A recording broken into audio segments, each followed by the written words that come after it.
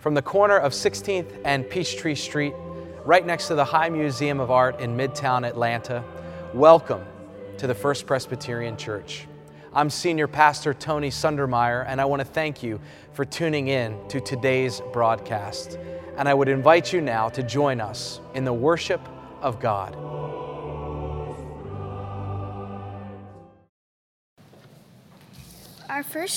Our first scripture reading comes from the book of Psalm, comes from the Old Testament, from the book of Psalm, chapter 25, verses 1 through 9.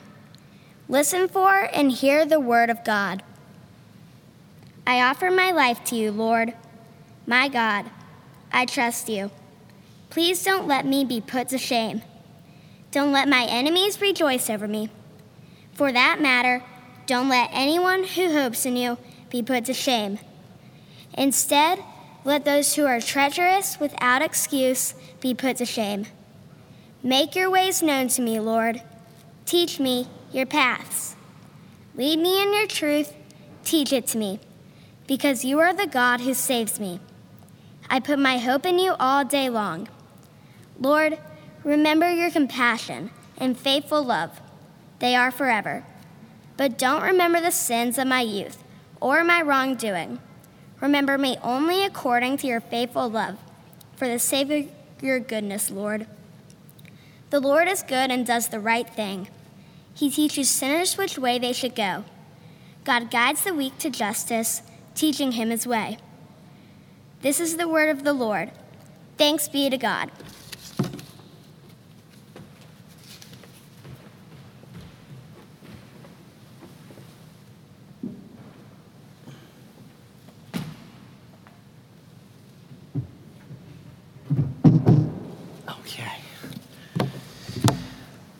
Annie Worth, thank you so much. Annie, you're a fifth grader, right? Yes. Thank you for reading scripture today. And it's so great to have the handbells back in worship as well. It's a gift to us. You sounded amazing. And with a lot of you wearing matching black masks, looking pretty cool as a bell choir.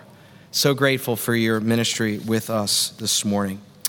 In addition to the text that Annie read for us, there's another lectionary text.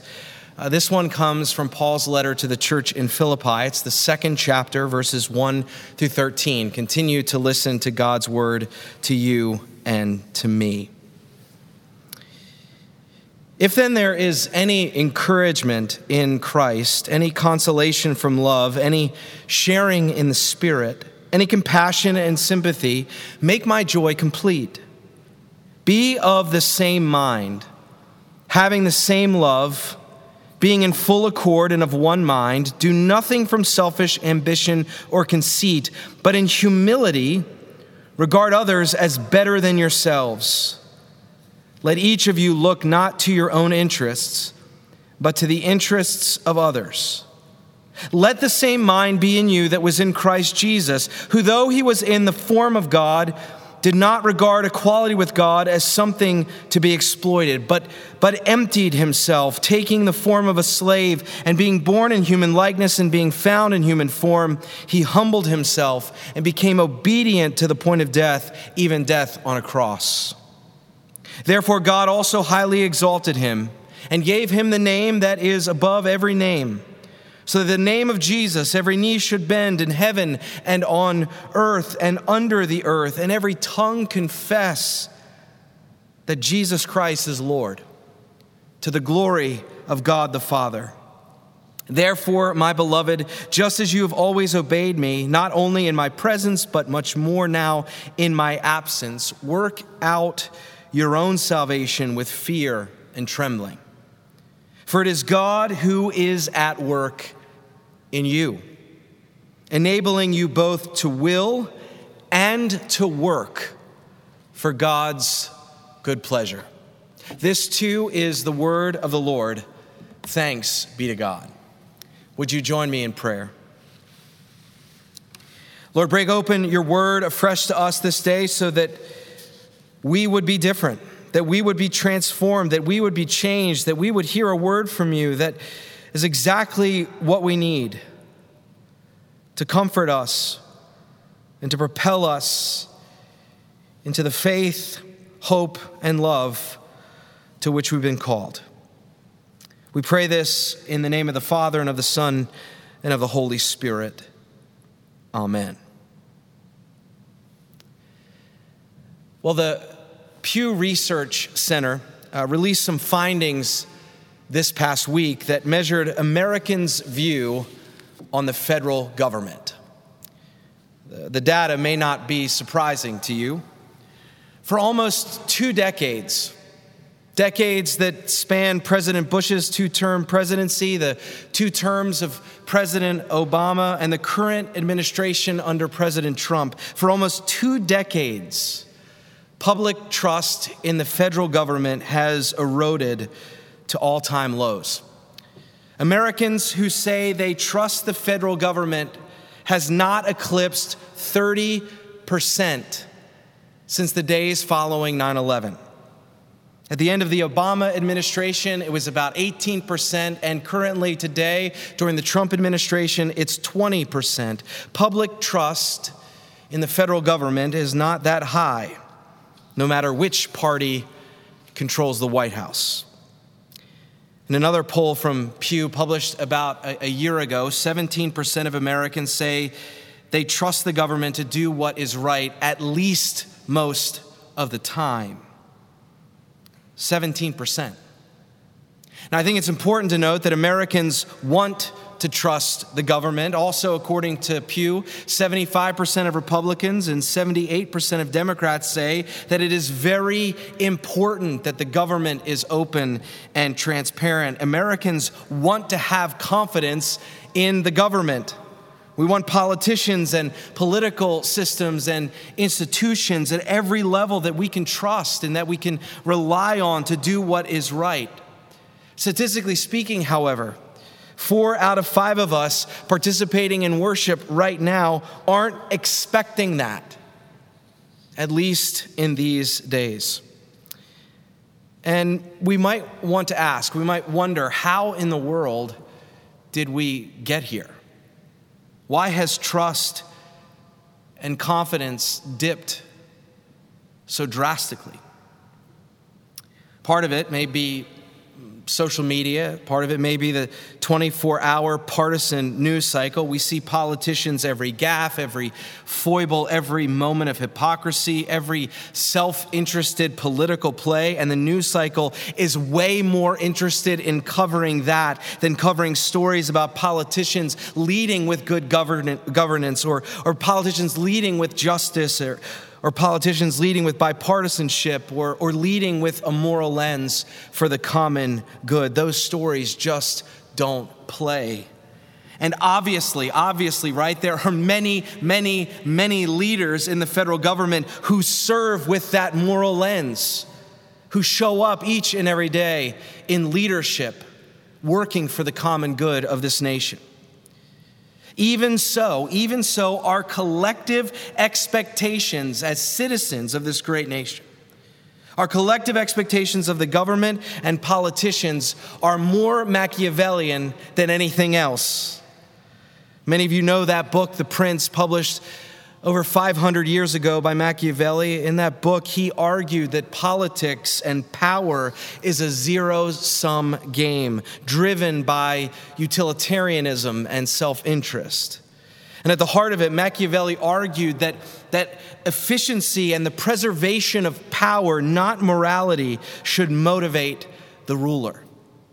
To that end, Machiavelli said that rulers and politicians should be willing to, and I quote, act against mercy, act against faith, act against humanity, act against frankness, which is another way of saying act against the truth, act against religion, all in order, he says, to preserve the state. For many of us, Machiavelli's instructions to would-be rulers and politicians resonate with our assumptions and expectations about the political sphere today. The vast majority of us have come to expect utilitarianism, have come to expect self-interest, have come to expect a defeat, dominate, humiliate your opponent kind of politics. I think the vast majority of us aren't expecting that to change anytime soon. I begin the sermon this way because if you were a Christian living in the middle of the first century in the Roman city of Philippi, then you would have had certain assumptions, you would have had certain expectations regarding the tactics of what Caesar and senators and province rulers and governors would administer in order to hold on to their power. If you were living in Philippi during the middle of the first century, you would know what to expect from those in authority. And you wouldn't be expecting it to change anytime soon. Let me explain. About 100 years, about a century before Paul's letter to the Philippians was even penned, the city of Philippi was actually the stage for the final battle of a great civil war. Mark Antony and Octavian, seeking to avenge Julius Caesar's murder, took up arms against Brutus and Cassius, the masterminds of the assassination. It's interesting as a side note to remember that Octavian was Julius Caesar's great nephew, and it was Octavian who would later become Caesar Augustus, and he would be on the throne at the time of Jesus' birth. He is the Augustus to which the gospel writers Luke and Matthew refer in their narratives. Well, in 44 BCE, Brutus and Cassius, senators in the Roman Republic, organized a plot to kill Caesar in a quest to thwart his growing concentration of power, which they believe undermined their system of government. As I mentioned, this led to a great civil war. Mark Antony and Octavian chased Brutus and Cassius and their forces to a battlefield in Philippi. Philippi in present-day Greece, where the latter were soundly defeated. From that point on and into the rest of the first century, Rome concentrated its power into Caesar. They treated Caesar like a god. Rome expanded its empire to North Africa and to the Near East and even into Britain. And even though this period has often been called the Peace of Rome, known by that great phrase, Pax Romana, they still ruled with force. They still ruled with fear and power, often exercised through violence. They exploited the vulnerable, they exploited the poor, and enslaved and humiliated people that they would conquer. If you were a first century citizen of Philippi, you would have known that history. You would have known the story of your fine city. And your expectations would have been crystal clear on what Roman political power was all about. There was no question. You would have been crystal clear as to the great lengths those in power would go to dominate their opponent, both internally and externally. Threats against the republic itself, the city-state itself, the empire rather itself, and threats against them that came from the outside, externally. Of course, the early Christians in Philippi had to look no further than what the Romans did to Jesus a few decades earlier to get the point, and what they would eventually experience through the programmed persecution that Rome levied against Christians in the first century, those who confess Jesus as Lord. So for Christians living in this time in the city of Philippi, public trust in the Roman government was not very high. In fact, it was very low. The cross of Christ and the eventual persecution of the church was all they needed for the shaping of their expectations and assumptions regarding the empire's political power and authority. Now, friends, there's no way to get around this next point. Paul's letter to the church in Philippi was not naive or ignorant or obtuse to the political circumstances of the day. Paul's letter is not just politically aware, it's also politically subversive, right? Because in his letter, he clearly declares that Jesus, not Caesar and not Rome, is Lord. Jesus is the one God highly exalted, not Caesar and not Rome. Jesus is the one who deserves our worship, not Caesar and not Rome. His name is above every name, and at his name, every knee should bow and every tongue should confess that he is Lord. Paul says that Jesus is ruler of all, not the empire and not Caesar. What Paul also does in this text is flip the script in terms of the Philippians' expectations of what power and authority and rule and leadership actually look like. You see, Jesus is a different kind of ruler.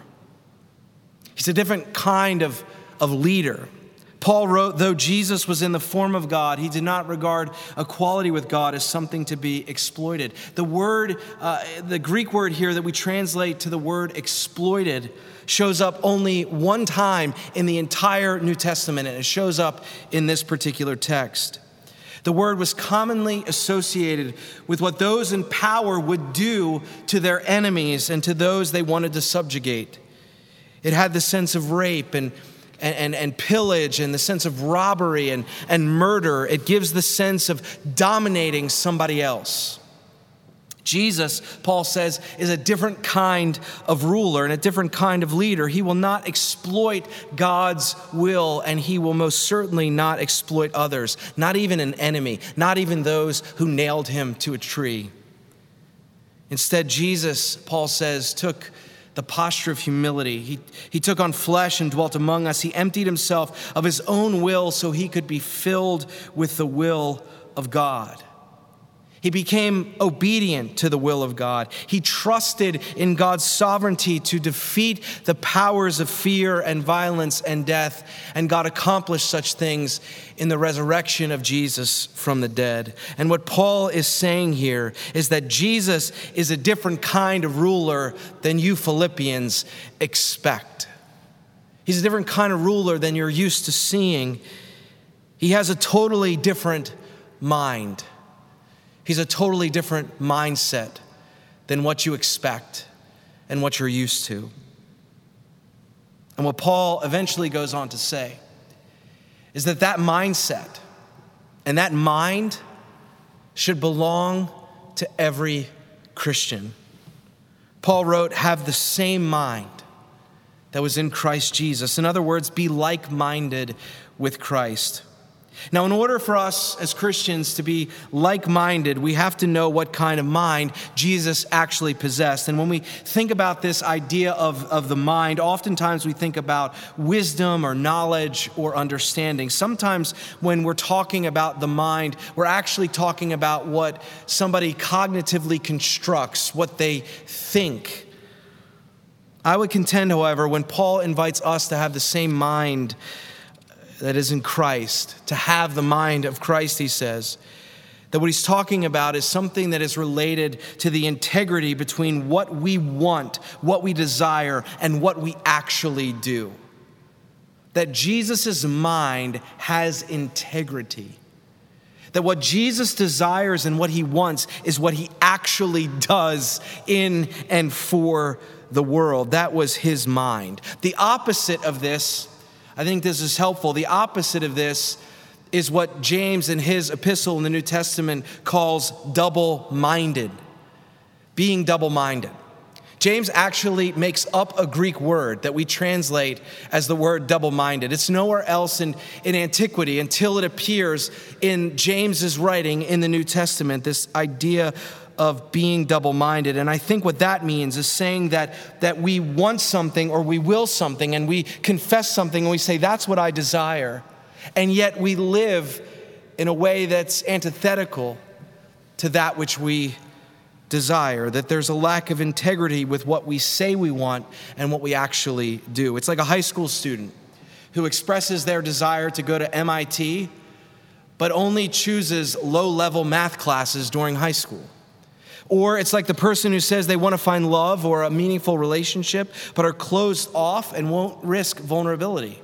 Or it's like a person who says they believe in putting their family first. Family's my number one priority, but they give all their time and energy to their job or to their hobbies or to a combination of both. Or like the person who claims to be a Christian, who says, yes, I believe that Jesus is Lord and Savior, and I believe that Jesus calls me to neighborly love, but then turns around and gossips about or demeans or is apathetic to their neighbor's needs or even tries to humiliate their neighbor. That is, in James's estimation, what it means to be double-minded, when what we want and what we do lack integrity. Having the same mind as Jesus, being like-minded, means to have a mind of integrity. It means that what we say we want and what we do actually align. And the good news of the gospel this day is that Paul actually believes in his writing that is possible for us. Possible for that church in Philippi and possible for the church here in Atlanta and around the world. Paul writes that God is at work in us. And listen to exactly what he says. He says that God will enable us to do what? To both will and work for God's good pleasure. That God will give us what we need to not just want it, but actually do it. Philippians 2:13, God will enable us to both will and to work for God's good pleasure. If we claim the name Christian, if we confess that Jesus Christ is our leader, is our Lord, then we will want that God will put in us a desire to empty ourselves, to be filled with God's will, and to be obedient to the call to love God, to love neighbor, and to love ourselves. That by the power of the Holy Spirit, that we can actually want such things. And even more, we can actually do such things. We will be like-minded with Christ and possess a mind of integrity. One final thought before I close. Our expectations may not be that high, at least statistically speaking. They may not be all that high when it comes to the political sphere that we are living in right now. And while we may have become disenfranchised and perhaps disappointed or disengaged with what is happening in this sphere, perhaps it's time to start talking about the expectations we have of ourselves. To be sure, as Reformed Christians, we should expect from ourselves that we would engage the political sphere with the standard of bearing witness to God's common grace for the common good. That is embedded in the DNA of our faith tradition, and I believe that engagement brings God pleasure. But in addition to that, perhaps it's time for us to expect more integrity from ourselves. Perhaps it's time to expect integrity between what we confess as Christians, what we read in our scriptures, what we profess each and every week in worship, and what we actually do, and how we actually show up in the world, because that pleases God too. Perhaps it is time to consider the expectations we have for ourselves. Is it time to expect that we would be like-minded with Christ even in these difficult days? Is it time to embrace his style of rule, his style of authority, his style of power and leadership in our own lives? Is it time to empty ourselves so that we may be filled with the will and the work of God? Is it time to be like-minded with Christ? Church, I think it is. I think it is time for all of us to have the mind of Christ and to share that mind together. Amen.